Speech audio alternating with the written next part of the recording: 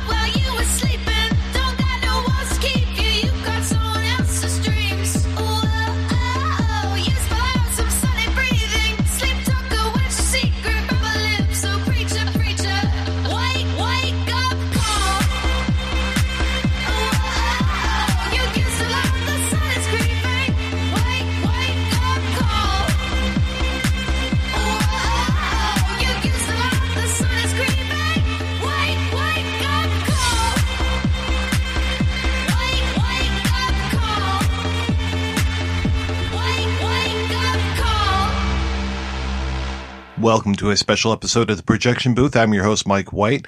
On this episode, I'm speaking with Alexander Fee. He is a programmer who works with the Japan Society, and he is talking to me about a program of films that they have going on right now called the Flash Forward series. Check it out at japansociety.org and enjoy the interview. Alexander Fee, tell me a little bit about yourself and how you got into film programming. So I went to University of Chicago. Over there, they still have Film Society, a student-run film society, Doc Films. And I think that's kind of like where I first learned how to program film. It's like basically one of the last kind of thresholds where, you know, you're basically running this like a theatrical venue. I learned how to project 16 mil, 35 mil. I, made posters. I programmed series. My first one was like a body horror series. I think that's kind of like where I began to kind of program and realize that programming was the kind of avenue that you could go into. I only graduated about 3 years ago, 2018. So after I graduated, I mostly did kind of projection gigs.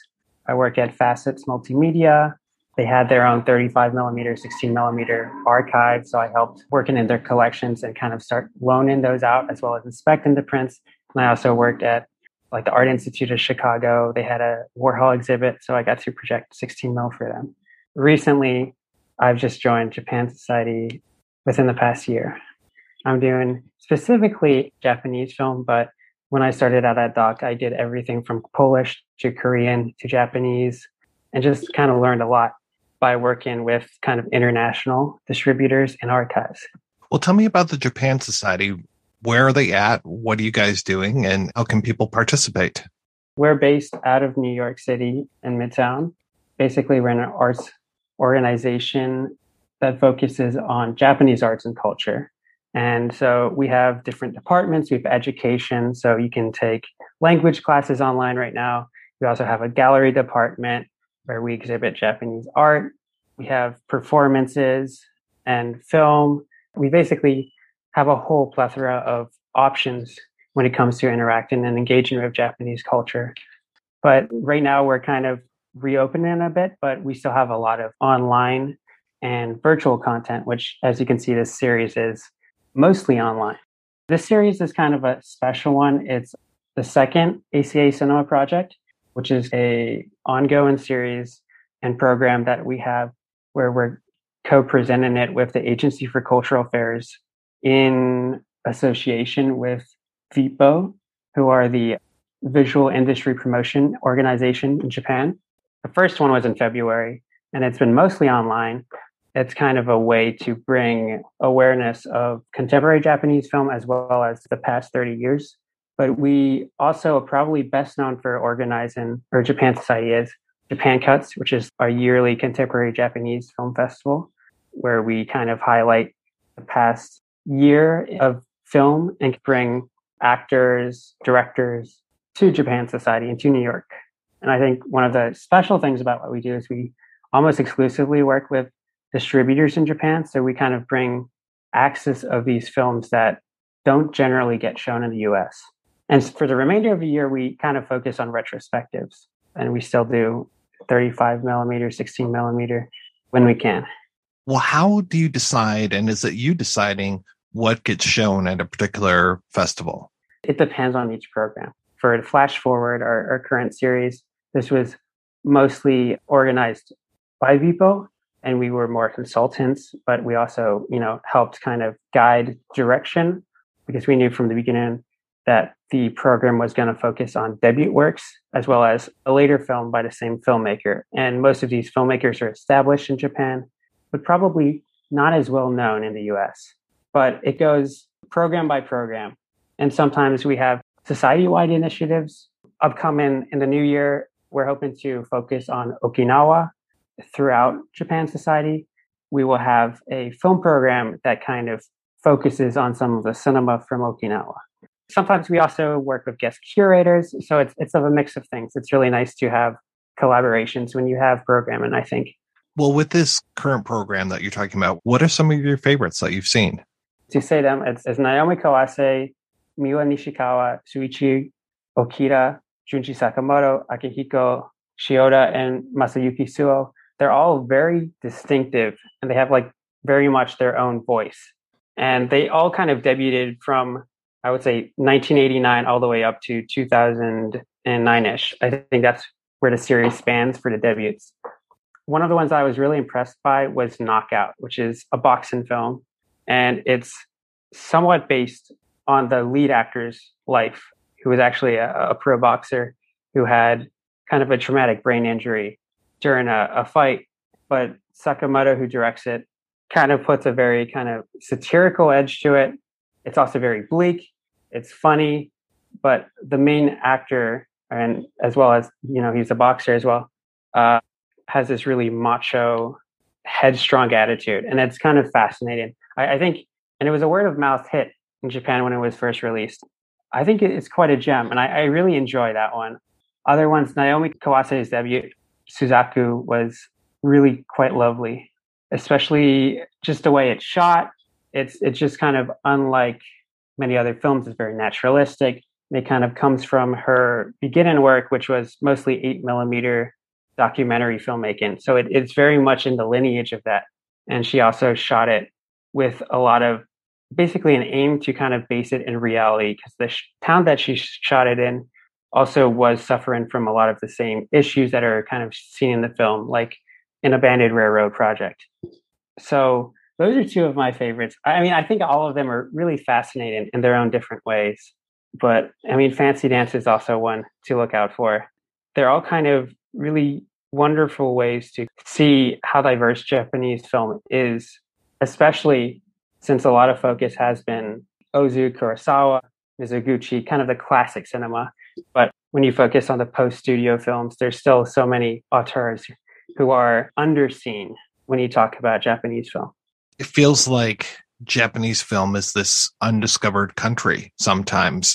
We are getting a little bit more when it comes to South Korean films, but when it comes to Chinese and Japanese films, it's still very tough to see a lot of stuff. And then when it comes to your local art house theater, it feels like they're going to much more be likely to do a Kurosawa retrospective than your latest filmmaker. One of my questions for you is, what kind of trends do you see in Japanese films these days? Because I don't see that many to even be able to tell, it feels like, economic hardships or gender relationships or whatever. Like, I don't even know what the themes of a lot of the latest Japanese films are. It is hard to tell, and it's hard to parse because of how different the industry is, because it's almost focused, the distribution companies in Japan are more kind of, they're not reliant on international distribution. It's very much catering towards Japan as a country. I think there's always going to be family dramas are always big. You have genre as well. But the biggest change in the past, I don't know, since the 90s, is kind of like the increase in female filmmakers. So Naomi Kawase and Miwa Nishikawa are included. But lately there's been more that are kind of coming out. And it's definitely a great thing. It's a good trend to see. I think contemporary Japanese film, is not really as well distributed in the US, aside from maybe Kiyoshi Kurosawa. You'll see his film, or the new Koreeda film, whenever he puts out a new one. So it's always exciting to see that there's a big independent film scene coming out of Japan as well, which doesn't get shown as often either. But It's very different than, the time of Kurosawa and Mizoguchi, back when it was like a studio system similar to Hollywood, where there were these big kind of mammoth studios. Actors were contracted to a specific studio. But no, it's a really fascinating kind of area to look to. How much did you know about Japanese film before you ended up working at the Japan Society? Like I mentioned with doc films, that was kind of like my main kind of introduction, not necessarily to world cinema, but I think it was a way to kind of discover some more underseen. I think one of the series I kind of worked on that I organized was the series on Seijun Suzuki, which was programmed by Will Carroll, who was a PhD student at the time at UChicago. And he was, very much into kind of these deeper cuts of Suzuki. So it's funny to say that like all of the Suzuki films that I first saw, which were like, I think it was like a 10 film series, it doesn't include the ones you would think of. They're, A Tale of Sorrow and Sadness from 1977, which was like his first movie he made after being fired from Nikatsu, which is this crazy kind of golfing movie. My understanding of Japanese film is, of course the classics, but then definitely I kind of got into more obscure film. So also I'm a huge Nobuhiko Obayashi fan. I know everybody's seen Hausu, but he did, these wonderful films afterwards in the 1980s that range from horror to drama. The Little Girl Who Conquered Time is one of my favorites of his. I think there's so many fascinating avenues to go to, but I think for me, I had a good basis in Japanese film. It isn't necessarily where I expect it to be, but it's also very exciting to be in a position where you can explore it more. And being confined to one country doesn't really necessarily limit you, because you can really work with that and kind of find new avenues of, what a Japanese film is. The first time I really encountered Japanese film was when I was really young. I would watch TCM all the time, and they would play, I think during October, mostly horror films. Godzilla, Mothra, Rodan were all like big films for me. One of the first Japanese DVDs I remember buying, Battle Royale, on a bootleg DVD from Horror Hound Convention in Cincinnati, which is where I'm from, in Ohio. So getting like access to these films, genre was a really easy way to do it. But it is all encompassing. The industry has, so many different niches, and it's really exciting. There's so much to explore. Who do you think are some of the filmmakers that we should be looking out for coming up over the next few years? For Japan Cuts, one of our recent films that we showed was this film called The Goldfish Dreamin' of the Sea, which was directed by Sarah Ogawa, who's this actress who has started to kind of make films. It was produced by, maybe it wasn't produced by him, but she was kind of taught by Koreda. His cinematographer from Afterlife worked on it. And it's kind of this very beautiful, naturalistic film. I found her to be quite impressive, the film itself. I'm sure there's others that I'm blanking on right now. But I think there's a younger generation right now that are quite interesting. And that's basically the aim of what we do with Japan Cuts. We have a slate Next Generation where we kind of look at independent films and see who could be on like this next generation of, filmmakers on par with, the current ones that everybody knows. You're constantly watching movies, trying to figure out, and every now and then you come across one that's kind of a gem and it kind of impresses you. We'll see. I'm going to start working on the next Japan Cuts pretty soon, and I'm sure I'll have some names for you soon. Did you start this gig during the pandemic? I did, actually. With the pandemic, I was at that time still projecting, and, obviously all the movie theaters shut down. So I kind of no longer had kind of a position as a projectionist. But obviously, I had always wanted to continue curating and programming. So I kind of took an internship position with Japan Society virtually, because I was still in Chicago. And from there, it just kind of things worked out. And now I'm in a position where I am working for Japan Society. But it's surprising to start a arts or film actually position during the pandemic, especially considering how the industry has completely changed. So one of the big things I think of working on it is working with virtual cinema, which is very, very different than, in person. You don't get to see the audience react to your films as much. Also, what I've learned, especially working with Japan Society here, is a lot about making new subtitles, resyncing things. And a lot of the films that we get from distributors sometimes don't have subtitles attached to them. So we get sent spot and list or, just the actual text. And so we have to kind of manually put them in. And this is usually the case with some of the older films. So it's a challenge, but it's also really great to be able to make these works accessible, I think, in the end. And it pays off. It's really fascinating to work in a virtual environment because there's so much different kind of skill set that you need to use when you do it. So where are you at now, like physically? Oh, I moved to New York over the summer. I've been in the Midwest for most of my life. So it's a big change. It's really exciting. I feel like everything, all of the movie theaters here are so fascinating and their programming is so exciting to be a part of. For me, especially, repertory curation is really my passion.